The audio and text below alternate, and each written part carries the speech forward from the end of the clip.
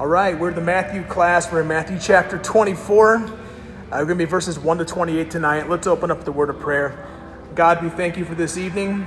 We thank you for these men and women who come every Wednesday night to study your word, to be challenged and encouraged and to learn a little bit more about you, Jesus. And we just thank you, God, for this time that we have. We pray this in Jesus' name. Amen.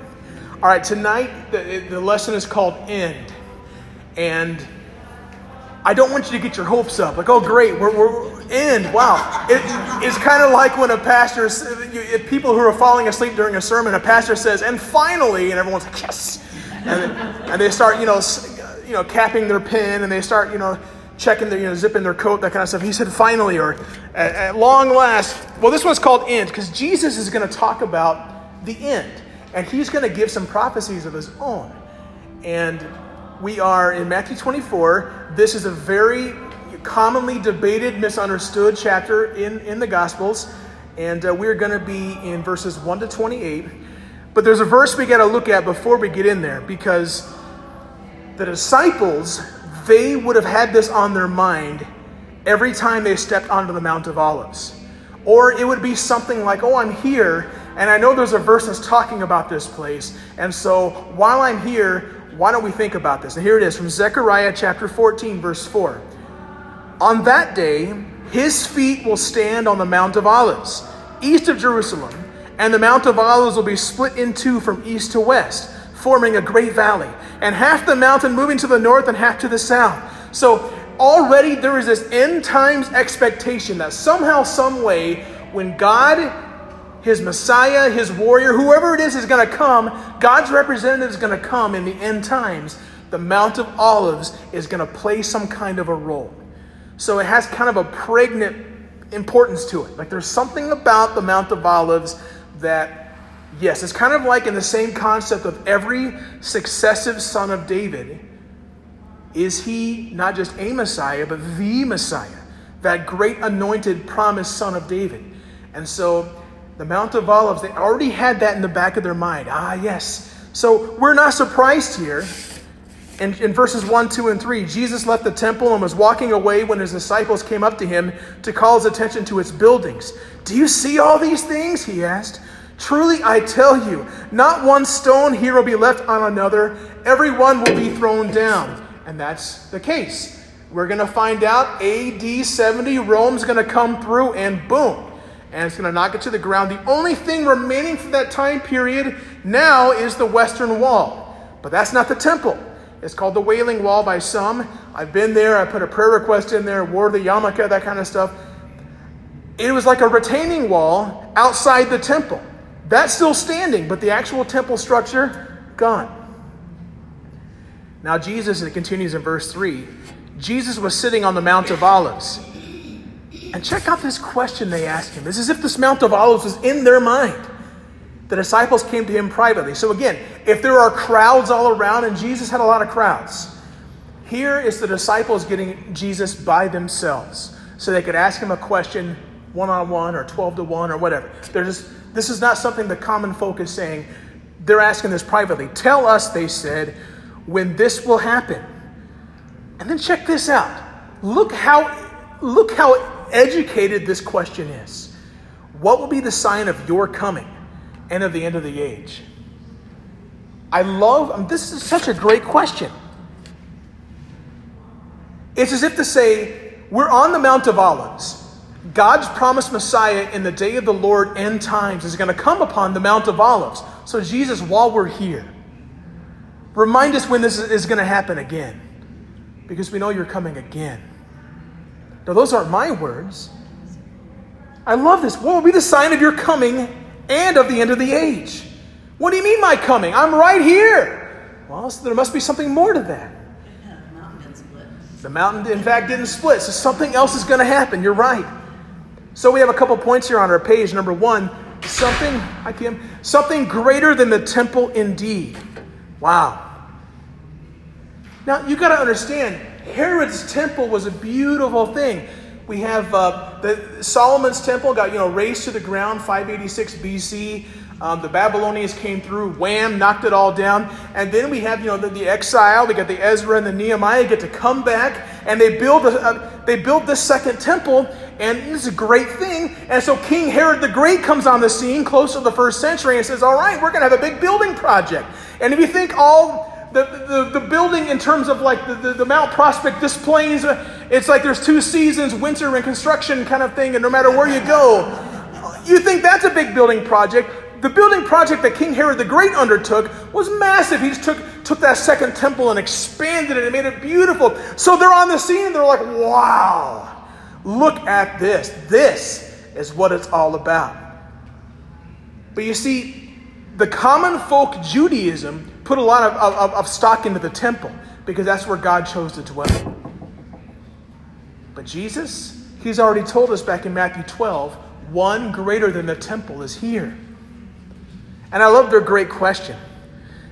The best questions are asked in faith as you watch God work and unfold his plan. They're on the Mount of Olives. They've got this end times expectation from Zechariah 14 about the Mount of Olives. So they're like, okay, Lord, in faith, we're going to ask you this question because we know it's going to be you coming back to us. So when's it going to happen? When are the end times going to happen?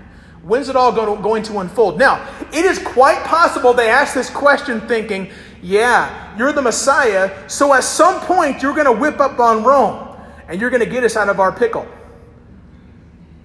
That's possible too. But I found the best questions are the ones that are asked in faith as you watch God work and unfold his plan. You're sitting in this life and you're realizing, God, why do I have this desire? Why am I consistently praying about this? And yet nothing has happened yet. You haven't answered yes yet. Why? Why is all this happening? And why are you causing me to want to pray this? What are you trying to do in my life? I have complete faith, God, that you are there, that you are real, that you are good, that you are powerful, that you've got me. And why, God? I'm asking this in faith, knowing that you are in control. You're working your work and unfolding your plan. Those are the best questions. I like this question they ask here.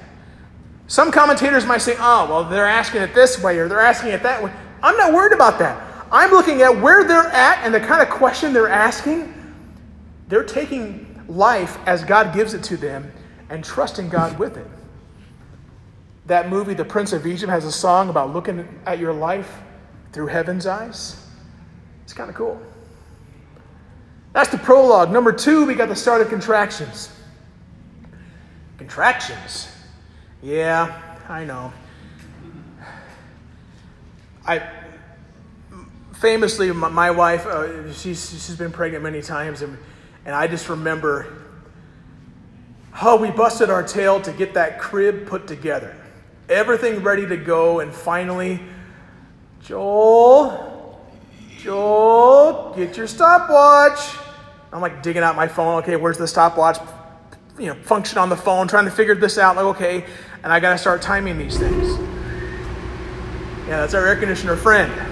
I got to start timing these things. Now, the whole pregnancy, contraction, birth pangs thing, that's just not me being cute. It's in the text. So let's read the text, 4-8, Matthew 24. Jesus answered, watch out that no one deceives you. For many will come in my name, claiming I am the Messiah, and will deceive many. You will hear of wars and rumors of wars, but see to it that you are not alarmed. Such things must happen, but the end is still to come. Nation will rise against nation, and kingdom against kingdom. There will be famines and earthquakes in various places. All these are the beginning of the birth pains. So, when my wife is sitting there, we kept trying to time them. And we're trying to go through our mind saying, okay, at what point do we call the hospital? At what point do we get in the car? Okay, here's a contraction. Boom. Now time it. Now we're going to wait. Okay, how many minutes? And then all of a sudden, okay, again. Okay, boom. All right, so that was 4 minutes. All right, that's not bad. All right, not bad. And here I am sitting there with like holding a Twinkie or something and timing these things. And she's going through agony. And eventually you get down to a certain amount of time where they're happening a lot. Then, okay, time to go. Get the bag you packed and get in the car and let's go. Be done with it. The birth pains, these contractions, they are not pleasant, but you don't focus on them. You know that they're a herald of something to come. And until then, you're waiting for that something that is going to come, even as the pains keep getting a little bit more frequent and a little bit more painful, etc., etc. And again, I'm saying this as the one holding the stopwatch. Take that as you will. All right. So Jesus talks about a lot of things. So many people, so many armchair theologians, they like to look at these verses and go, oh, yes, now I can try to plan when the end is going to come. It was important to the disciples. It's important to us. Okay, who's the Antichrist? What is 666 going to mean? When is this going to happen? Who's Babylon the Great? Maybe I can make the book of Revelation come to fruition in the pages of my newspaper or website. Here it is. Jesus just flat out says this. There's going to be a lot of people who are going to say a lot of things. He might have continued hawking a lot of products, selling you in a lot of miracle, magical, I'm the Messiah, buy my holy hanky, holy water cures. He didn't have to go there because there's a lot of people that are going to be false. They're going to say the right things just to deceive people to following them. In fact, when the end comes, we're going to hear of wars and rumors of wars. Well, that doesn't tell me much. There's always wars and rumors of wars. Okay. Don't be alarmed. Such things must happen. The end is still to come. Nation will rise against nation. Well, gosh, when has that not happened? Kingdom against kingdom. There will be famines and earthquakes in various places. This isn't about climate change. This is about Jesus saying this is what's happening. There are famines. There are earthquakes. There are all these things. Tornadoes. Yeah. All these are the beginnings of the birth pangs. Now, these things say, hey, guess what? Pay attention. God is on the move here. Anytime you see something bad, the natural reaction is not to go, oh, Lord, you're going to come right now because something bad is happening. You're going to wear yourself out with that.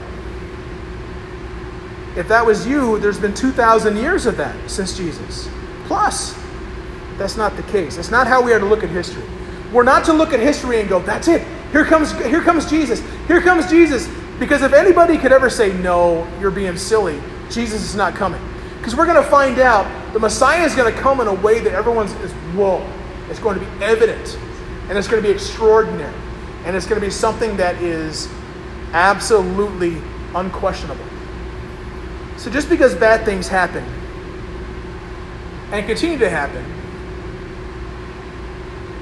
In fact, there's a branch of theology that used to think the world's going to keep getting better and better and better, that all of a sudden Christ is going to come. And it gained a lot of popularity right before World War II. And then World War II happened. And they realized, oh yeah, there's still a lot of evil. There's still a lot of, ick out there. Some people like to resurrect that, and then just things like 9/11 happen or something like that, and they realize, oh yeah, evil is out there. Wow. Well, I got on your page here. We never know how near the end is. In fact, if you want to take the word of God at face value, when is his kingdom going to come? The only answer you can give, theologically speaking, is this one word answer. Next. On God's calendar, his second advent, his second coming is next. That's it. He's near because it's next. God's not going to theologically, in terms of salvation history, do anything else before that. That's next. We never know how near the end is. Then I use a driving example. As God drives history down the highway, wait for the exit. My goodness, we turn on the news, we get on our website, we get those little notifications to our phone telling us these headlines that we're expected to read, and we're like, oh, that's it, that's one more thing. Oh, what's this world coming to? And we get off at that exit. And then we realize, okay, false alarm. I'm going to get back on the highway. And then something else happens. Boom, I'm going to get off at that exit. The end is here. Here it is. No, God's taking us down the highway. He's driving history down the highway. We're waiting for his exit, the one that he's going to lead us to. Stand firm. 9-14. So we've got the prologue. We had our contraction started, but Jesus continues 9-14. Then, and he gets really dark here. Jesus is, I don't like the things that Jesus is predicting here for the disciples, but he's doing it. Then you will be handed over to be persecuted and put to death, and you will be hated by all nations because of me. Wow. At that time, many will turn away from the faith and will betray and hate each other. And many false prophets will appear and deceive many people. Because of the increase of wickedness, the love of most will grow cold. But the one who stands firm to the end will be saved. And this gospel of the kingdom will be preached in the whole world as a testimony to all nations. Then the end will come. So I got to ask this. And because we're recording this, you might need to say your answers louder than you might. What does love communicate? If someone says to you, I love you, and take romance out of that equation, what does that what does love communicate? Character. Yeah, what else? They care about you, you bet. What else does love communicate? If I say to somebody, I love you, and then turn right around and say, I love tacos, is that... I get how the tacos are going to like that, if tacos like anything. But what does that communicate to that person? You see, love communicates... I've got food on the brain now, like a shelf life. Like there's something about love that is a staying power. It is like an allegiance, especially with married love. A man says to a wife or a wife to her husband, when they say, I love you, that is, I have chosen you, come what may. You know, we say in the old-timey weddings, for richer, for poorer, for in sickness and in health, all that kind of stuff. A married love is an active allegiance that does not stop. That's an appropriate love. Love implies a choice of will, of allegiance towards that person. I love you, that means I'm committed to you. That means you and I are one in purpose. We are one, in a biblical sense, one flesh. We are coming together. And so, keep that idea of love. Love, to the little teeny bopper, love is a noun. Oh, I love being in love. I'm in love with the concept of love. And you get a little bit older and that person starts to meet that special somebody. Usually it's a gal meeting a guy. And she begins to dream and daydream about writing his last name after her first name. Oh, one day I'm not going to be Miss So-and-so. I'm going to be Mrs. Such and Such. And she'll write that down. And this puppy love, oh, you look at that. And we who have been married or been in relationships for many years, we go, oh, what happens when the first sign of trouble comes? We know, those of us who have tasted that love, love is not a noun. When love is just a noun, there's just some cute immaturity about it. Just like when you say, what's more romantic, young love or old love? Seeing two kids at the two 20-something-year-old at the coffee shop, and they're in each other's eyes and that kind of stuff, and oh, look at that. Or the couple that's in their mid-80s still holding hands, walking around town. That is romantic right there. Old love beats young love any day of the week in terms of romance. You see, the deeper you go in life, you know that love is not a noun. Love is a verb. Love is what you do. It's also who you are. So keep that in mind when Jesus predicts the love of most will grow cold. What in the world is he talking about? What does love mean again? This allegiance, this active choice that I am on this team, that I am identifying myself with you, and that we are marching together. This love, this commitment, this allegiance. You see, it's kind of like in the parable of the soils where the thorns come up and that seed is choked away. It's like, oh, God, I came to you, Jesus, and I thought I was following you, but life is so hard, and I had it easier doing this or doing that. And they stop. You see, love, by definition, should not be growing cold.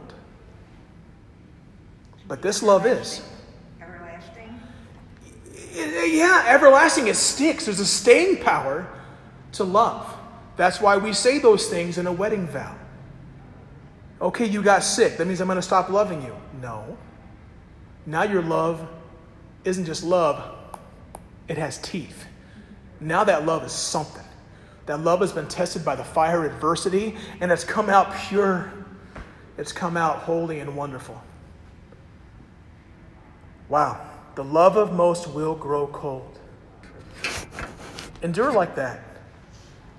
You see, Jesus is going to pose a thorny issue here later on in this text about who's the one that's going to be saved? The one who endures. How do you endure? Don't let that love grow cold. I've got this rule about coffee. I don't drink cold coffee. And a second rule, a corollary to that rule, is I don't drink iced coffee if I can help it. I like my coffee black and I like it hot. But I learned something about black coffee. I don't like black coffee when it's cold. When I had to have an iced coffee one day, get an iced coffee, they're on sale. All right, give me a black iced coffee. Bad idea. Horrible. Just horrible. I was like, this is terrible. You said you wanted it black. All you do is drink black coffee. What is your deal? This is terrible. I can't do it. For some reason, the nasty bitterness of coffee is completely hidden when it's hot. But when that sucker is cold, I'm like, I'm a hypocrite. Give me the cream and sugar. I want the vanilla. I want the hazelnut. Iced coffee. Make it as girly and froofy as possible. Pour it on. Whipped cream. Bring it. I don't care. I'm already drinking calories anyway. Let's have at it. Hot coffee, you ain't putting nothing in there. You can have a little pot of extra black and pour that in there. When it's hot, I don't taste the nastiness. But my rule is, I don't drink cold coffee. But if I'm not staying diligent, I had a cup of coffee the other day and I was sitting down on the couch and my son came around and my daughter came around. Read me a book, Daddy. Let's play this game, Daddy. We're playing a game. And then I'm like, hold on, kids. Before we do the next chapter, I'm going to wet my whistle here and take a drink. And I go to take a drink and I realize that my coffee is now cold. Now, my one rule is I let it get cold. I will drink that coffee. It got cold because it's my fault. All right? For inactivity or just whatever, apathy, whatever it was, I will then drink that cold coffee and not complain. It's my own fault. At least I'm not saying, you're serving me cold coffee. Seriously? I asked for coffee and you're bringing me that? No, I would never do that anyway. But still, that coffee, I had allowed it to grow cold. And it was not a pleasurable coffee experience. That's because your kids are more important. Well, of course, my kids are more important. Don't let your love grow cold. The love of, again, not my image. Coffee just happens to fit nicely. Not my image. It's Christ's image. The love of most. So he's talking about these people not standing firm, not enduring the love. Their love is growing cold. So I need to worry about loving in a way that God wants me to love. And who does God want me to love? Shout them out. Who are the people Jesus tells us to love? Okay, the Lord your God. Okay, Deuteronomy 6. Okay, the Shema. So love God. Who else? Your neighbor. Your neighbor. Okay, Leviticus. All right. Love your neighbor. Who else? Your enemy. So many people are like, if you only knew what my spouse was saying and how they treated me, if you only knew the kind of abuse I had to undergo and all the talk and if you only knew what I had to deal with. Someone could say, well, are you saying that your spouse is treating you like an enemy? Enemy? That doesn't even begin to describe it. What does Jesus tell you about that? Are you to love your spouse even when they're a jerk? Love your enemies. Who am I supposed to love? I need to love them. But I don't love them God's way for my glory. I've got to love them for God's glory. I don't love that person God's way, appropriately God's way, and all of a sudden go, now that's the kind of person I am. Everyone take a look. No, that's not denying myself. So stand firm. Verse 14 answers a common question. And this gospel of the kingdom will be preached in the whole world as a testimony to all nations. And then the end will come. It's like Jesus is saying there's a lot of junk that's going to come. A lot of anger, a lot of bitterness, a lot of enemies, a lot of strife, a lot of war. All these things that stink. But the gospel is going to be preached. And it's going to go to all the goyim, all the Gentiles. That great Isaiah concept of being a house of prayer for those very Gentiles, that's going to happen. So any of you with the stopwatch who were saying, when's it going to come, Lord? When's the end times? Well, that hasn't happened yet. And yes, technology keeps making communication easier. I can see God using social media or it used to be like Betamax videotapes or, 3mm. Now we've got digital stuff you can download on a phone. That's not just a phone. It's an alarm clock and a video screen, and your phone is many things. I could see God reaching the world through social media, totally, in a way in which he could not do 2,000 years ago. 20 years ago, you're right. So it answers a common question. When's it going to be? Jesus says, all right, you want to know when? Here's when it's going to be. When the gospel is preached everywhere. Now, I don't know what everywhere looks like, but Jesus said all nations. So if you want to pick nits, you got to pick Jesus' nit at that point. Say, well, Lord, what do you mean by that? Well, I'm not going to tell you yet. I don't know. Stand firm. He's going to quote Daniel. Daniel 11:31-35 says this: his armed forces will rise up to desecrate the temple fortress and will abolish the daily sacrifice. Then they will set up the abomination that causes desolation. With flattery, he will corrupt those who have violated the covenant. But the people who know their God will firmly resist him. Those who are wise will instruct many, though for a time they will fall by the sword or be burned or captured or plundered.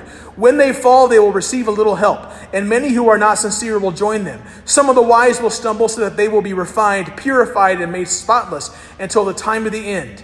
For it will still come at the appointed time. The abomination that causes desolation. The next section is abomination, verses 15-21. Jesus says, so when you see standing in the holy place the abomination that causes desolation, spoken of through the prophet Daniel, let the reader understand. Seriously, Jesus, the reader? Was that a question that wasn't really said? How could Jesus have said that? Did Jesus know that Matthew was going to write this down, that Matthew would have readers? Don't overthink it. What reading is Jesus doing? He's pulling out that metaphorical scroll of Daniel. Let that reader understand, the one who's been reading about this abomination that causes desolation. Now read that and understand it's going to take place. In one sense, and then at the end times in a full and final sense. Okay? Let the reader understand. Then let those who are in Judea flee to the mountains. Let no one on the housetop go down to take anything out of the house. Let no one in the field go back to get their cloak. How dreadful it will be in those days for pregnant women and nursing mothers. Pray that your flight will not take place in the winter or on the Sabbath.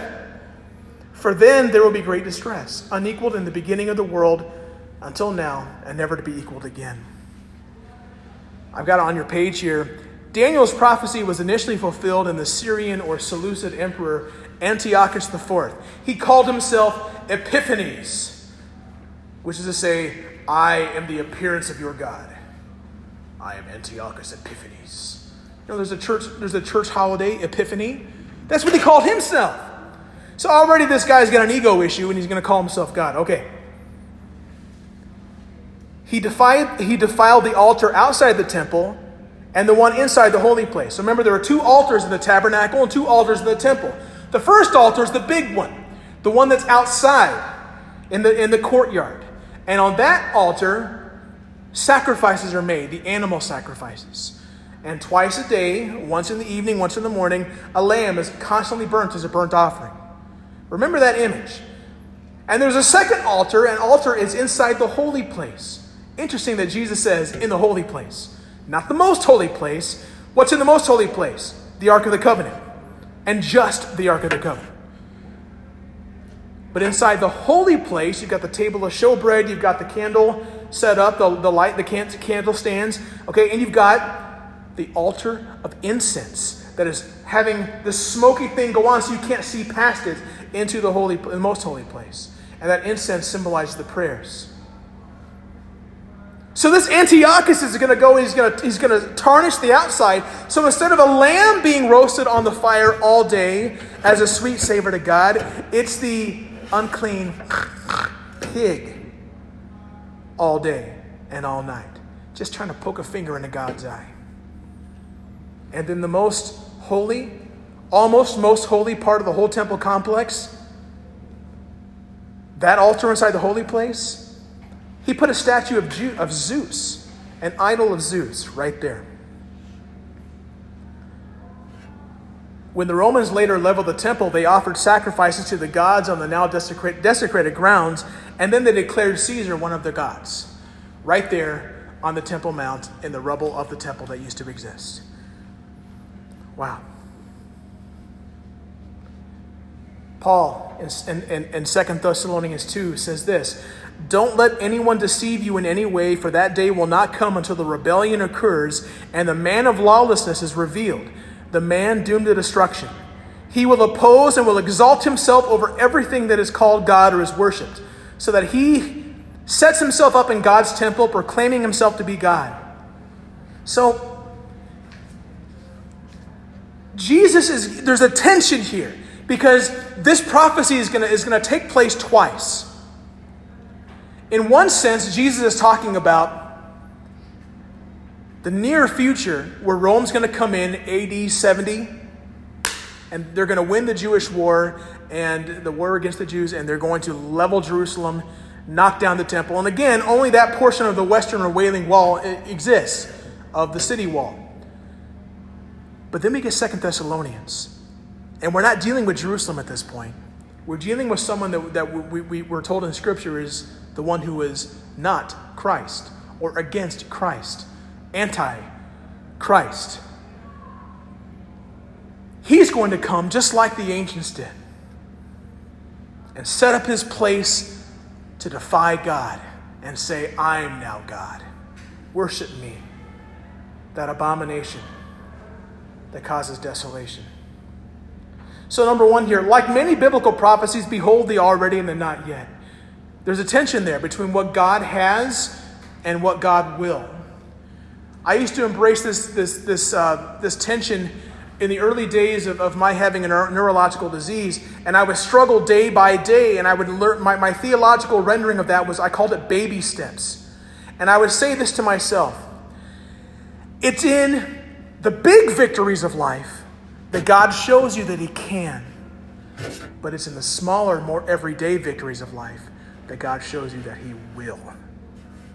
And I learned that as I struggle with my multiple sclerosis, and I can't even say the word sclerosis without having my tongue seize up on me, it seems like. But that's just one of those words. It's ironic that people with MS can't really say that word too well. But there you go. There's our friend again. But yeah, that tension between God, you already have done this, and God, I know you will do this. These prophecies, so we know, like the Emmanuel prophecy of Isaiah. At first, it is Isaiah's kid. Maher Shalaz Hashbaz, or something. Yeah, that's Emmanuel. But in a full and final sense, Matthew chapter 1, it's Jesus. The virgin will be with child and call him Emmanuel. There's an already and there's a not yet. And until the not yet happens, we live in that tension between God has and God will. So we wait with expectation, knowing that God will provide. And we see him moving the chess pieces in our life, and we wonder, God, what's next? But we don't wonder with doubt, we wonder with faith. We trust him. And the dire urgency that will unfold in AD 70 and Revelation 13, Jesus describes it pretty rough. Pregnant women, nursing mothers, my goodness, they're going to have a rough time. The Sabbath. Now, at this time in history, the Jews allowed themselves some Sabbath. They gave themselves some flexibility. Because they were being attacked by people. If they were attacked on the Sabbath, the rabbis allowed the Jewish people to defend themselves. They could run away as well. They didn't have any distance restrictions like they normally would. You can only go such and such distance on the Sabbath. No, at this time period, on the Sabbath, you can fight, but only to defend yourself. You can't go on the attack. So that's not what Sabbath is talking about here. What Sabbath are we talking about? Think of Matthew's audience. Hebrew followers of Jesus. The Sabbath is holy. The Sabbath is different. The Sabbath is, I'm focusing on God today. And now, if they attack on the Sabbath, boy, that's going to be rough. Not because we can't do anything about it, but because we're totally surprised. We were going to focus on God. And here we got to now deal with this. It's a dire. Jesus is speaking of a dire thing. An urgent thing. Life is going to get tough. Any person who thinks that when I come to Jesus, life's going to get easier, needs to take a bath in these verses right here.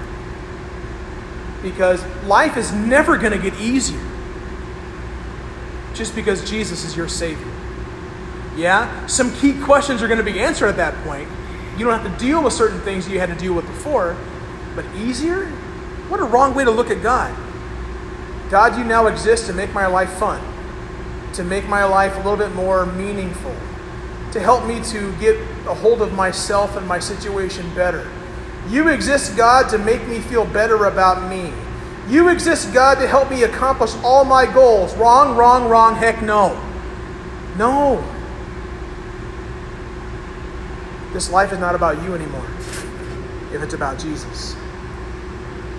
The same mindset that says you can't serve God with the same urgency you serve your money, that same mindset says you can't serve yourself. And the Bible calls that serving of the self sin. You can't serve that idol, you, and serve God at the same time. That's called hypocrisy. We can't be that way. Finally, deception, 22 to 28. If those days, and Jesus, he gets hardcore here. He opens up doors that, oh my goodness, if those days had not been cut short, no one would survive. You mean God would just kill everybody? You mean God would make it so hard that people are like, I just can't take it anymore? I don't know. I'm trying to take this verse at face value. It's as if to say, if that was God's plan, that's what was going to happen. I don't know. Jesus went there. If those days had not been cut short, no one would survive. Comma. But for the sake of the elect. The elect? Yes. Remember last week, many are called, a few are chosen. For the sake of those chosen, those days will be shortened. So, anyone who tells you, oh, the Great Tribulation is going to be this many days and that many, listen, numbers are fun and numbers can be just as symbolic as the next thing. All I know is you think you know about the end times in terms of times and dates and whatnot, you probably don't. You most likely don't. I'll just be bold, you don't. But Jesus gives us a clue that says God's will is for this suffering that's going to happen not to go on forever. And that encourages us as we suffer. That encourages us as we struggle with what the author of Psalm 73 does. Why do the wicked have all the fun and I struggle? Why do these people who don't even know God or care about God, they're just fine? Why do I struggle to have kids and they don't? Why do I have this disease and they don't? Why, as a God, Jesus follower, I have this and they don't? Or I don't have this and they do? And we're like, God, why aren't you taking care of me that way? We struggle with that. All we know is God, in his sovereign plan, is cutting that time short. He planned that time is short. At that time, if anyone says to you, look, there's the Messiah. There he is. Don't believe it. For false messiahs and false prophets will appear and perform great signs and wonders to deceive, if possible, even the elect. It's as if Jesus catches himself there. Theologically speaking, the ones that God has chosen cannot out-choose God. Think about it this way. This whole predestination free will thing comes down to one question.